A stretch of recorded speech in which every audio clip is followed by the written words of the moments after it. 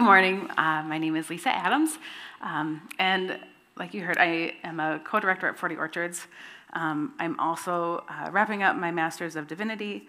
I spend time with folks who are incarcerated or coming out of incarceration, and that is kind of how I spend most of my time. I've got a lot of, got one grown and flown kid, one still at home, my husband, a dog. That's kind of the gist of it. With all of that, I've had an interesting wrestling experience with church. And so what I want to start with today is actually an embodiment practice, a little bit of centering for us this morning. Because here's what I know, is that we all brought some stuff in this morning. And it might be that we brought in stress about finances, work, home. It might even be that we brought in some tension about faith and church and all kinds of things that come along with stepping inside of a building. There's just a lot of things, and that can kind of add up and stack up, and sometimes it ends up that we have a lot of things that we're bringing in. And so what I want to do is give you the option of setting those things down this morning, even if it's just for the next 30 minutes. So this particular embodiment practice comes from Valerie Kaur. There's a few edits that I made, but it is mostly her work. So let's begin with closing your eyes if you're comfortable. Go ahead and settle into a comfortable position. And start by taking some deep breaths. Just pay attention to your breathing.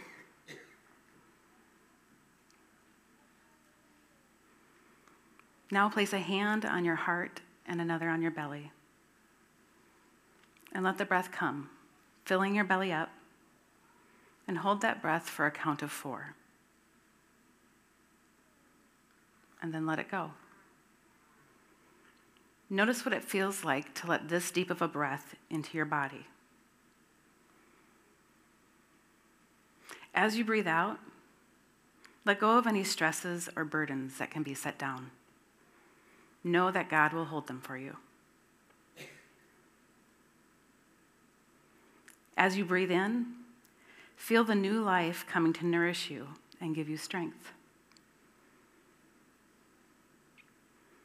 Remember that the Spirit of God, who is referred to as the Ruach, the wind, the breath, is so very near to you. Remember that it is God who breathes life into us.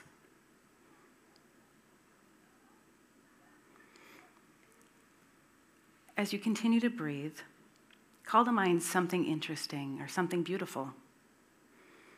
As you picture it, notice the way the light hits it.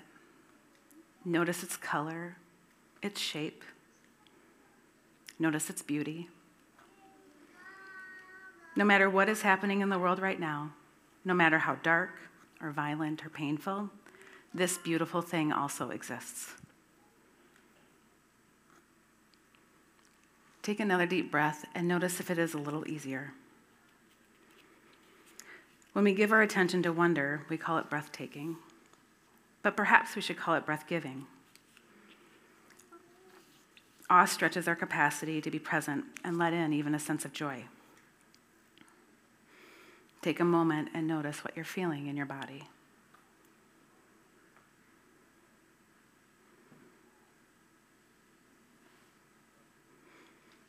Let me pray. God, living presence, thank you for this morning and for all the potential that it contains.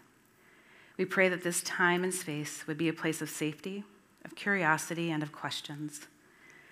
Thank you for the goodness that is in this place. May we see and hear what you have for us. May we see and hear each other.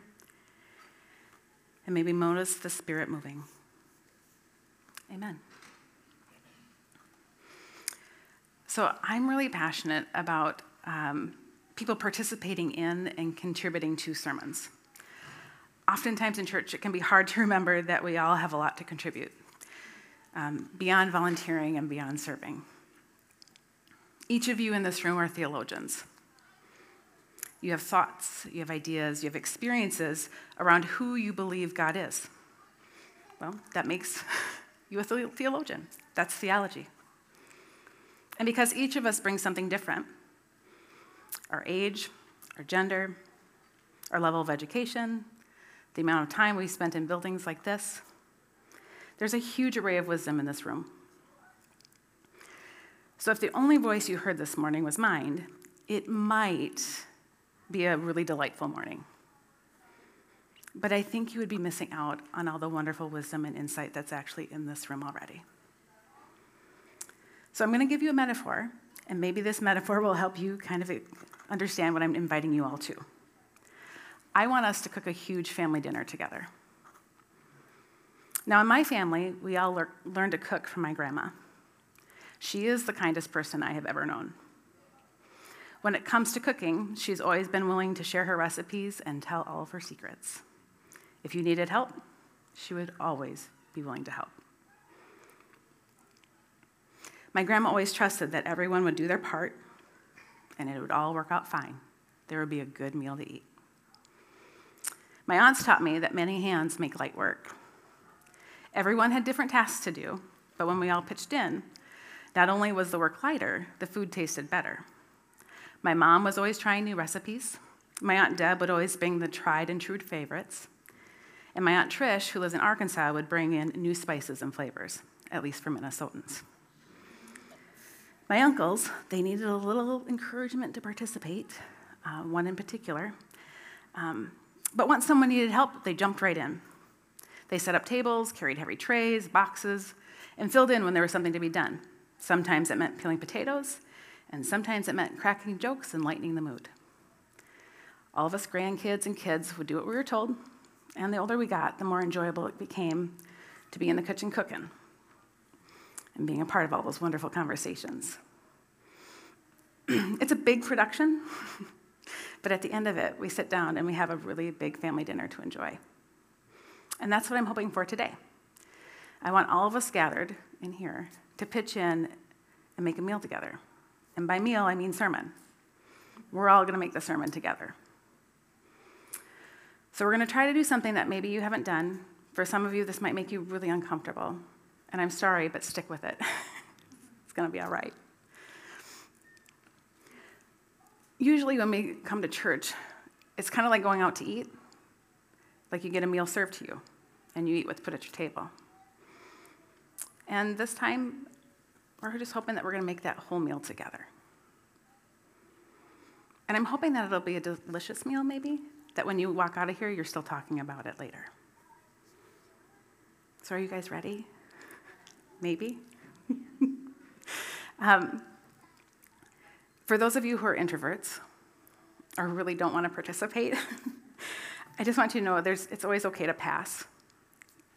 You don't have to. And it's really, like your voice and your perspective matters. It's important, and it's good. So maybe we'll warm up a little bit before we break you all into little groups.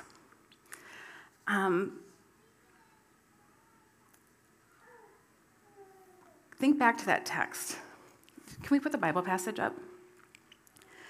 I don't know about you, but that was a lot to even try to remember. What did they say? What did Sarah read? Thinking back to it, was there anything that caught your eye? Was there something that you were wondering about or had a question, or it was what was that? Feel free to just shout it out. We don't have to do anything crazy, but if there was anything about that Hebrews passage that caused a moment of wonder for you, I would love to know. Melchizedek, or however you pronounce it. Yes. But I'm not sure what he is. Yeah. Who's Melchizedek? And why is he coming up? And there are multiple ways to pronounce it. I've seen Melchizedek. Yeah. We'll go with Melchizedek. Okay. Anybody else have anything they noticed? Yes, Sarah. I just noticed that Jesus could, something like Jesus himself could make himself the priest. Oh, interesting. And I was I was reading that. I was that's weird. Keep reading. Yeah, so Sarah said that Jesus couldn't make himself the priest, which is interesting to notice. Sometimes when we have big parts of Scripture, it's hard to Like, what am I supposed to take from that? Where do I focus? So this morning, I'm going to try to give you a little bit of information, a little bit of background, and I'll set you up with a few questions. And then you can, either at your tables or just with a couple people next to you, you can go off and talk about those questions. I'll give you about 5 minutes or so. We'll come back. Some people might share. I'll give you a few more bits of background, and so that's kind of our process this morning. We're just going to get some background, and then we're going to have some conversations with each other. And we'll share a little bit of what we're doing, and that will be our morning. Sound okay? So just so you know, there are not right answers. We're not shooting to get the answer, which just sometimes feels weird. Like sometimes we want it to be a particular answer. There's not. This is about conversation and bringing what you know, what your lived experience is, into what this text is telling you. So we'll start with a little bit of background on Hebrews. Hebrews is an interesting book. It's called an epistle. It's a letter, but it does not read like a letter. It reads much more like a sermon, but it does get classified with our epistles. There can be some problems with Hebrews, depending on where you come from and what you know. It is sometimes called one of the most anti-Semitic books in the Bible. So it's careful, when we're reading it, it's important to kind of really be careful with what we're pulling forward and what we're talking about, and to be careful that we don't tread into that territory of saying something or believing something about our Jewish brothers and sisters that would be harmful. But it's also, we don't know a lot about it. We don't know who wrote it. We don't know the author. The word Hebrews never appears in the text, so we actually don't even know who it was written to, which is pretty rare for our letters. We usually kind of have a little way to settle it in, and we kind of don't with this book. But what we do know is that this author really, really, really loves Jesus, and they use a lot of imagery about ritual and temple practices. It's written sometime between 55 and 95 CE. And the second temple is destroyed in 70 CE. So you kind of have that bookend of maybe it was right before the temple at 55, temple's destroyed at 70, or maybe it's written a little bit after, and maybe up to 95. So whatever it is, it's been being written really close to that time and being circulated about that time. So knowing that that temple is being destroyed is really kind of inviting us to wonder, what's happening to the recipients of this letter? Are they in deep pain? Do they have questions about all kinds of things because the temple no longer exists? And to help us remember that we don't have a New Testament.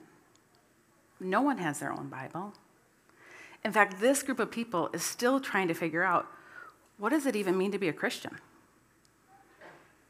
What am I doing? What does this mean? And so there's a lot of wrestling happening. When you lose that center,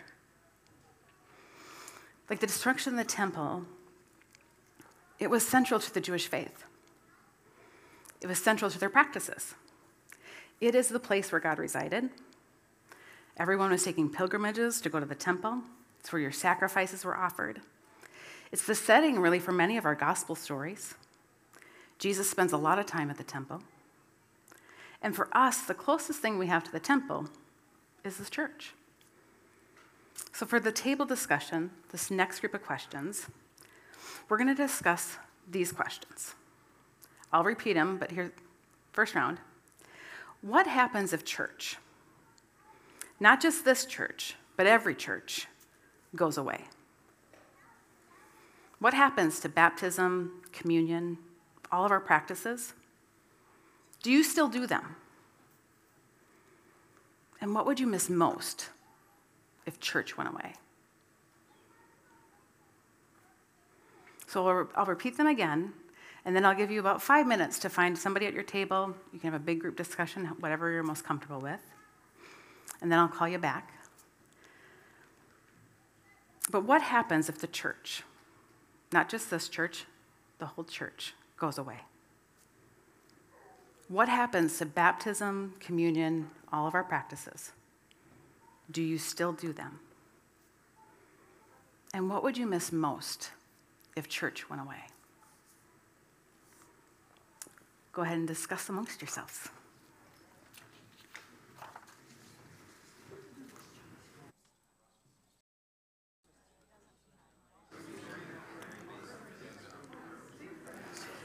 Okay, if you want to start wrapping up the conversation, we'll come back together.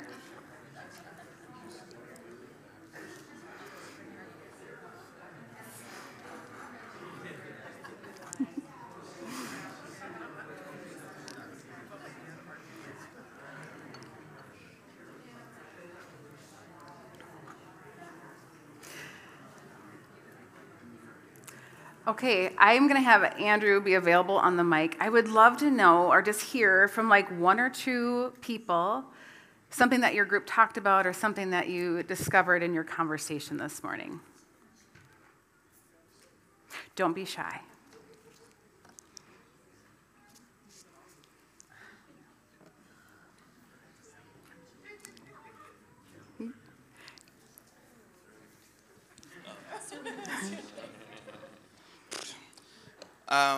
Well, yeah, I mean, something that we were talking about was that the church, mainly is built around community, and that's why people, end up coming.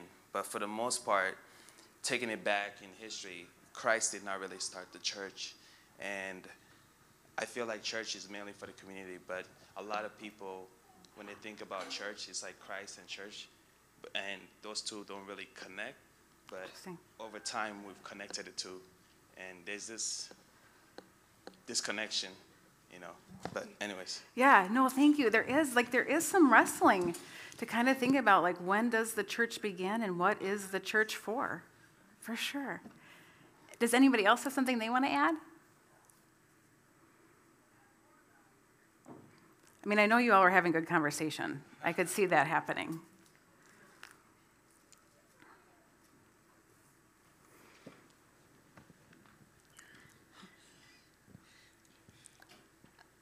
We actually returned your question with a question. Yeah. And that is something that's been on several people's minds as we prepare for April, and that is, what do you mean by church? Yeah. Do you mean the building? We know that there are churches that meet in coffee shops and people's homes, and personally, what came to mind is when I've been part of 40 Orchards meetings. That feels more like what I want from church. Yeah. So I think that's part of the takeaway for me is expanding perspective about what church is. And one of the things that came up was our individual lives and how we live our lives outside of the building on Sundays, on Wednesday nights. So that was a key takeaway for us, is expanding how we see that. Yeah. We have time for one more.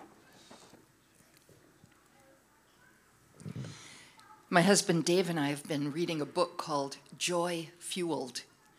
And in there, the authors, on the cover of the book, it says 65 million people have left church, and it's not because they want to leave God. And they say that Jesus defined church as where 2 or 3 are gathered in my name. There I am in the midst of them. And they brought out this wonderful point that where 2 or 3 of us are gathered in his name, we get to have access to the Holy Spirit in those other people. And it's an incredible thought to think that we get double the Holy Spirit if we are relating to others who are following him. Okay. Yeah, thank you. Well, we're going to keep going in our text. We're going to get to Melchizedek. The author names Jesus as the high priest, a priest forever, according to the order of Melchizedek. By show of hands, how many people have heard a sermon on Melchizedek? Okay. A few. I for sure never did. The Christian Reformed Church never talked about that when I was growing up. But Melchizedek is actually mentioned 3 times in the Bible. in our passage, like Hebrews gets it, Psalm 110 gets it, but we're introduced in Genesis. So it's actually Genesis 14, verses 18 to 20. So I'm going to read them for you so you kind of hear, like, this is our first introduction to him. And King Melchizedek of Salem brought out bread and wine. He was priest of God Most High. He blessed him and said, "Blessed be Abram by God Most High, maker of heaven and earth, and blessed be God Most High, who has delivered your enemies into your hand." And Abram gave him 1/10 of everything. So this passage in Genesis really could be an entire all-day scripture circle, and it has been. There's a lot in this passage, but for the sake of time, I'm just going to give you a few helpful hints of what's happening. So Melchizedek's name, we're going to translate it. So Melech is king, and Tzedek is either righteousness or justice. And Salem, Shalem, is peace or wholeness.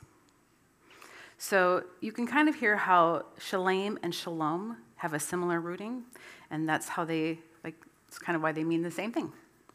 So putting it together, Melchizedek's name is King of Justice, Righteousness, King of Peace, Wholeness. And this king is doing some very interesting things. So he brings out bread and wine to Abram. This is the first time that we see bread and wine getting paired together in the Bible.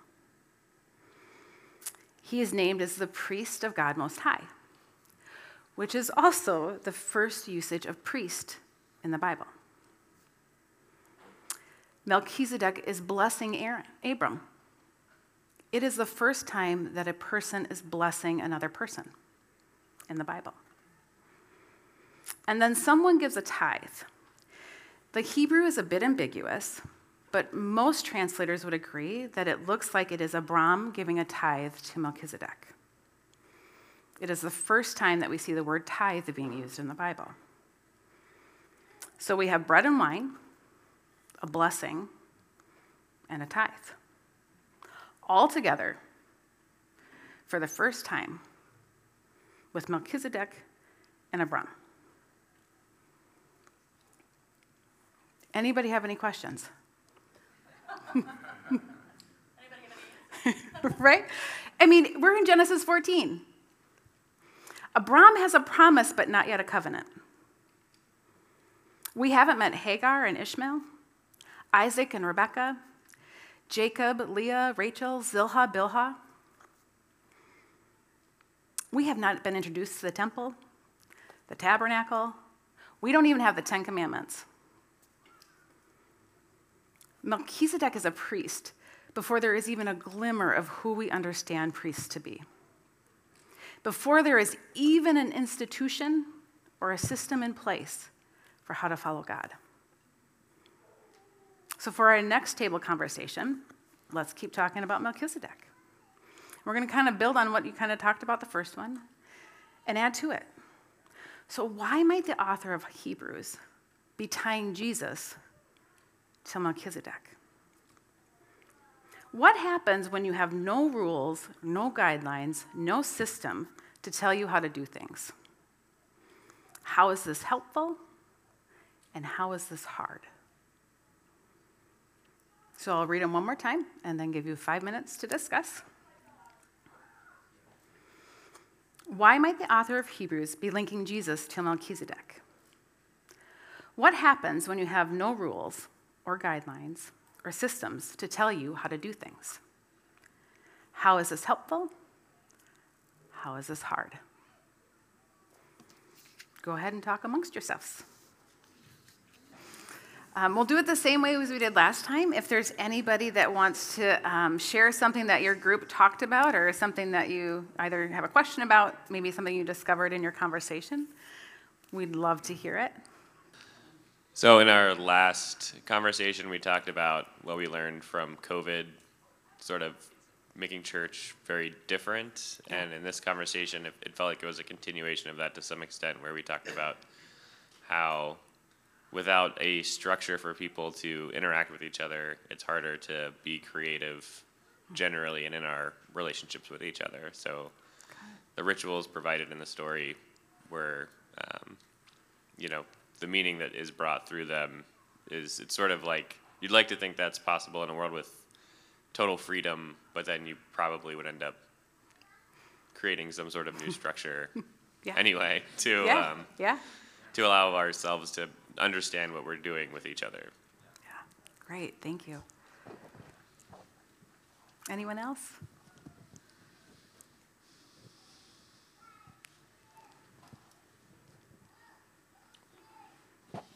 Okay. For sake of time, I'm just going to keep moving right along. And so one of the things that's interesting is the history of priests over the course of time and in the Bible. And it's interesting because it initially starts out that we get a lot of stuff in Leviticus about how the priestly line is going to happen, and it's going to be through the line of Levi. But by the time we get to Jesus, Herod is the person that is appointing the priests. Right? We have this whole new relationship between power and priests. And what we see pretty consistently through the Bible is that when that power and that priesthood gets intertwined, we have corruption and we have violence.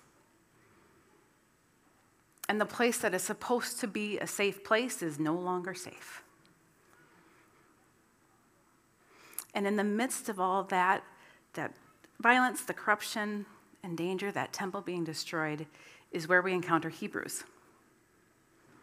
Let me read verses 15 and 16 again. For we do not have a high priest who is unable to sympathize with our weaknesses, but we have one who in every respect has been tested as we are, yet without sin. Let us therefore approach the throne with great boldness, so that we may receive mercy and find grace to help in time of need.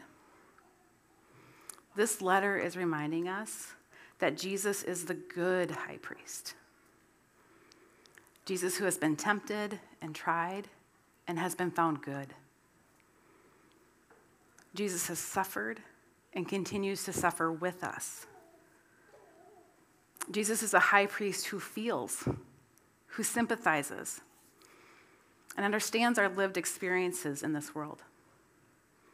Jesus can be found trustworthy. Amidst all that corruption and violence, Jesus is still good. And if we're paying close attention, then we see that we are not being told to get rid, that everything's bad, throw it all out. Get rid of the whole thing along with the temple.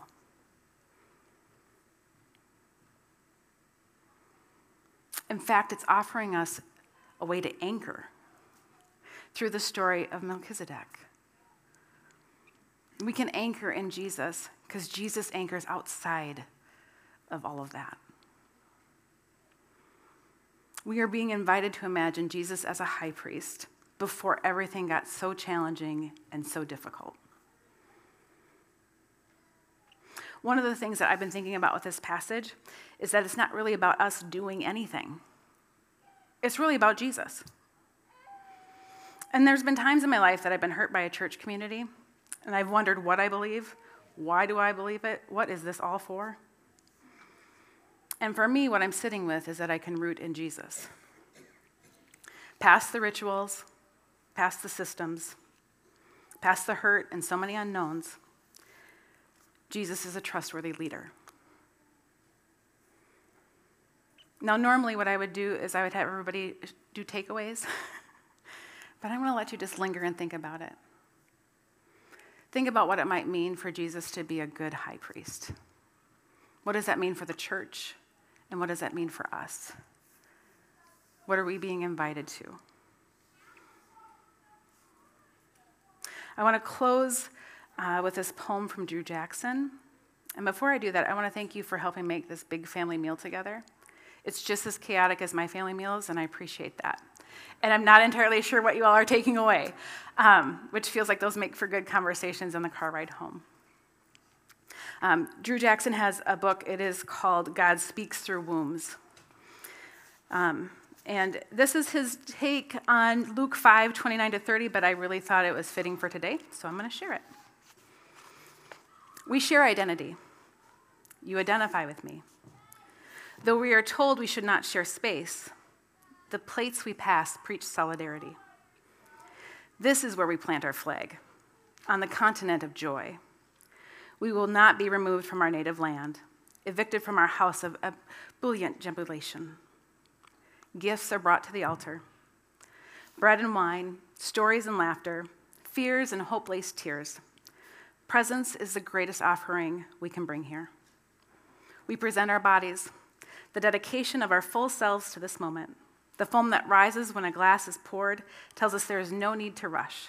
Settle in. We give advice and shun advice given.